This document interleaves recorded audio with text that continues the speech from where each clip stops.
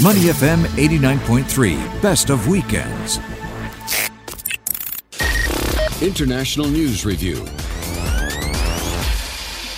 All right, time to start with our international news review segment. Steve Okun joining us as he often does. Steve, we're gonna finish up with your comments on the restaurant debacle, but first we got lots of other things to talk about. Yeah, I'll just jump in and say, Steve, you are a high-end guest, but we're only giving you 5 minutes. Should we limit the time of our international news review guest? Well, I'm just saying. You know, it's a possibility. It certainly is. All right. Joe Biden signed a sweeping executive order to promote competition in the U.S. economy. Some people are saying this is a good thing, Steve. Some people are saying government overreach. Where are we at? What exactly was this executive order saying? This is really, a big shift and would be a tremendous shift from the United States. And it really started, with when Ronald Reagan came in as president. And Ronald Reagan said, the era of big government is over and we're going to stop government regulation and we're going to open up the economy by not overseeing business and really giving them a free hand. And that philosophy has been the philosophy of the United States, to a lesser degree, maybe under President Clinton or President Obama, but Republican, Democrat, we've really had this shift since Reagan. And Joe Biden has come out yesterday saying that era is over. And the customers have been harmed by it. Consumers have been harmed by it. And we're going to change it. And we're going to change it throughout the entire economy. We're going to change it when it comes to tech. We're going to change it when it comes to travel. We're going to change it when it comes to the relationship between business and labor. So it's a huge shift. Now, it's an executive order. Some things you can do, some things he wants to do, he can't without legislative changes, but it's big. Well, I mean, he's doing it now, Steve. Why now? And what are the potential repercussions of it? Well, I mean, the potential repercussions are major for the economy if it goes through. Some of it will definitely go through, and it's, you can see how major is this. So, for example, right now, I'll go back to my old regulatory agency, the Department of Transportation, right? The DOT is going to issue a rule that says if an airline takes a fee, and they all do now, of course, literally billions of dollars a year. If the airline takes a fee for carrying your bags from point A to point B, and they don't get your bag there in a timely manner, they have to refund the fee. They don't have to do that right now, and the airline and the customer has no recourse against the airline for them charging a fee and not delivering. So now the government is coming in saying we're going to protect passengers that way. Obviously, it's small, but it shows the mindset of the shift of taking power away from the business and giving it to the hands of the consumer. There could be some huge changes when it comes to tech. So, for example, if a company like Facebook is going to buy a new startup like WhatsApp, the government can come in and say, no, we're not going to allow that because that's ultimately going to be bad for competition. So it's a whole change in mindset of the government. Steve, don't we already have anti-competition rules like that could be implemented? I mean, deals, all those kinds of deals are always looked at anyway, right, by the FTC and others.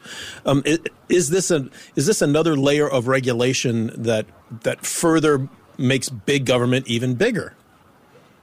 No, it's a recognition that the laws that were drafted is certainly when it comes to antitrust. They were drafted for the railroads. They were drafted for the oil companies. They were not drafted for tech. And how you look at competition and how you look at monopolies when it comes to an airline versus a railroad versus Facebook or Google are totally different. The laws don't apply. And in fact, there was a recent lawsuit against Facebook, and the judge said, sorry, the laws don't apply to Facebook in the way the Justice Department was trying to apply them, or the way the government was trying to apply them. So it doesn't work, Glenn. And the question is, what new paradigm do we need in the 21st century relying on laws that were written for competition over 100 years ago?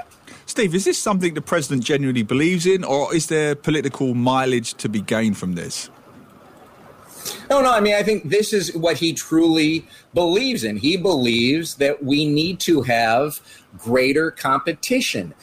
So, for example, another law that would go into effect is right now you have all of these non-competes. So when a manager or an executive joins a company, the company says you have to sign a non-compete agreement, and if you leave, you can't go work for a competition for another year. And every business, does this now. And that's not good for competition. Now, you can't take trade secrets with you from your previous employer to your new employer. But why is it that companies should be able to restrict movement when it comes to their managers? And that is a different mind shift. So, this is really what, President Biden believes. And look, personnel is policy. Look at the people he's bringing into the Justice Department, the FTC, and the White House. This is a real shift from where we've been as a country going back to Ronald Reagan. Now, just finally, Steve, it is an executive order, so the next president that came in, if it was not a Democrat, could easily just scrap it, right? And we'd be right back to what happened with when Biden came into a whole bunch of Trump's executive orders. It's not lasting. Why not just put it into legislation, make it a law? He's probably has the votes in Congress, right? Well, I mean, he's got other priorities in the Congress right now. But you're right, Glenn. Some of this can get undone from one administration to another. The same as Congress can change laws, but laws would be much more important in terms of long-term reach. So some of this will have to get done legislatively. But when you have the authority for something like net neutrality when it comes to broadband, and when you say to broadband providers you can't discriminate or benefit one company or another, so one company gets higher speed on your network and the other doesn't, you're not allowed to do that. And you can do that through regulation. You don't need legislation to do that. So by all means, do what you can do through the executive branch, but also you have to have legislative changes. All right, let's move on. Former President Trump is announcing that he's suing Facebook, Twitter, and Google and their respective CEOs, saying that they don't have the right to ban him from their platforms. First Amendment is on his side.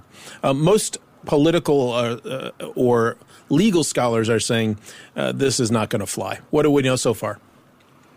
Okay, well, a couple points. First, the First Amendment says that Congress shall make no law that abridges the right of free speech, or freedom of the press. It doesn't say businesses shall make no policy when it comes to free speech. So there is no chance that the First Amendment requires Twitter and Facebook and YouTube to give access to Donald Trump. So the lawsuit is going nowhere. Now, immediately after Trump filed the lawsuit, he started fundraising. He sent out fundraising emails and fundraising texts to make money off of this lawsuit that is going nowhere. It doesn't mean that there's not a legitimate debate about the power that our social media companies have in the United States. There is a legitimate debate about that. But right. To say you have a First Amendment right to be on Twitter is constitutionally ridiculous. Well, I'm just thinking, Steve has been quite critical of Donald Trump on this show. If President Trump sues Money FM, our profile will go through the roof, Glenn. Absolutely through the roof. So I'm all for it. And Steve's Twitter following will can you imagine? Times 100? I mean, it'd be great. Yes. On a serious note, Steve, you rightly mentioned there, he's already out with the begging bowl. The fundraising has started. How seriously do we take this? And is this just political grandstanding for his base? Oh, no, it's absolutely political grandstanding to his base. And what's interesting is that there was it wasn't a lawsuit, but in the state of Virginia, where my former professor and mentor at the University of Virginia, Larry Sabato, is also very critical of President Trump on Twitter. The Virginia State Republican Party asked the University of Virginia to investigate Professor Sabato because of his mean tweets against Donald Trump. So on the one hand, you got the Republicans saying, you have to keep us on Twitter. And then on the other hand, you have the state Republican Party saying, take Professor Sabato off of Twitter because he's being too partisan. I mean, this is not the way free speech works in the United States. You have the right as a business to your own free speech rules. You have a right as a professor or as a commentator or as a radio host to say whatever you want. when it comes to politics in the United States. Now, to be clear, though, the First Amendment really it is in effect for government, right? Government agencies or the political workings of the country. That's where the government cannot keep people from saying things. Is that correct? Right. No, exactly. No, the Versus First Amendment businesses. Applies. Now, private businesses can, again, this goes to, it gets not all speech, right? It's the whole, famous, you can't, shout fire in a crowded theater, right? That's not protected under the First Amendment. A state or a government can pass a law not allowing that. It gets to political speech, and it's political speech that is protected, that the government cannot inhibit your right to that. It doesn't apply to businesses. Right. And it is very critical in the United States that we protect free speech. I saw one reaction to this saying that not only will this fail, this lawsuit by Trump against the guys, but there's a good chance that the judge could even sanction the attorneys who brought this as a frivolous suit. Too early to tell, and time will tell what happens with that. What would you think? Do you think there's a possibility of that? Well, Trump will make so much money off of his texts and emails, fundraising off of this. He'll just pay the fines for the attorneys if that happens and have enough left over to go to a meal where he can spend more than 90 minutes at Mar-a-Lago having lobster. I wonder if he I'm sure he doesn't limit himself at Mar-a-Lago, does he? Or on what he eats. He doesn't limit himself at the buffet table either. All right, we're going to get to that in just a minute, Steve. But first, a sad moment for some gearheads, some motorheads. Lamborghini and Lotus have unveiled their last gasoline-only supercars. First world problems, to be sure. Yeah. To be sure. But it is an interesting moment in motoring history when you've got a company like Lamborghini saying, we're getting off, we're going to go to hybrids or electric cars. And I am not one of those car people, but I saw the price of these were $500,000 in the U.S. per car. So it's $1.5 million here. Yeah. Okay, so you talk about first world problems. Absolutely. But I think, Glenn, this highlights how fast the world is moving when it comes to environmental sustainability. All the things that we need to do when it comes to addressing climate. The climate disaster that we're all starting to face. And so this is just another example where you have to change everything because of the way our planet is warming right now. And if it's going to be the most high-end sports cars, it's going to be everything. I think I'm not a sports car fan at all. I'm with Steve on this 100%. But it is a conscious mind shift that's happening. I was at a hawker centre yesterday, and I just noticed a menu on a Western food stall, and it had an Impossible Burger in a hawker centre. That would have been unthinkable a year ago. I looked, it wasn't an Impossible Burger. It was just a potato pate. But so there were some infringement issues there with copyright. But this idea that whether it's plant-based foods or hybrid cars, Steve, it's picking up momentum, isn't it? It really is picking up momentum in what would be traditionally considered to be quite conservative elements of society and culture. Well, I mean, I think that's the thing is that it used to be, certainly in the United States, it used to be that, the Democrats were pro regulation law when it came to climate change, and the Republicans were not. Now, this is not a partisan issue. I mean, this is an issue facing all of us equally. And so there is a real mindset now. And, when it comes, I think it was an engineer or a manager at Lotus said, a sports car does not have to have an exhaust to be a sports car. Right? Yeah. A burger does not have to have meat to be a burger. It is going to be a huge change across all businesses, and it's going to be led, by people younger than us who are going to demand that what they consume is going to be much more sustainable. Well, several other supercar makers, Ferrari, McLaren, I mean, these are top brands, as we all know.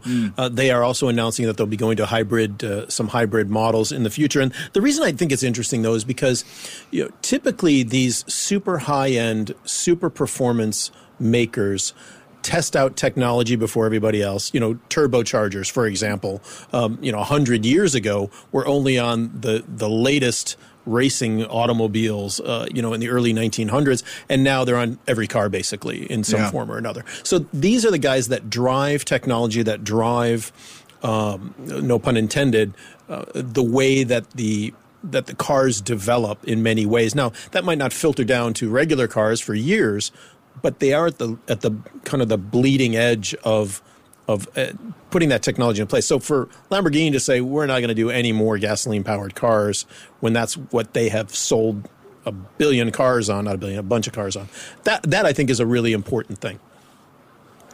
Well, I think Glenn, that's right. They're saying, we didn't sell cars on a gasoline power engine. We sold cars on performance. We sold cars on looks. We sold cars. You weren't worried about paying to fill the gas tank if you own a Lamborghini, right?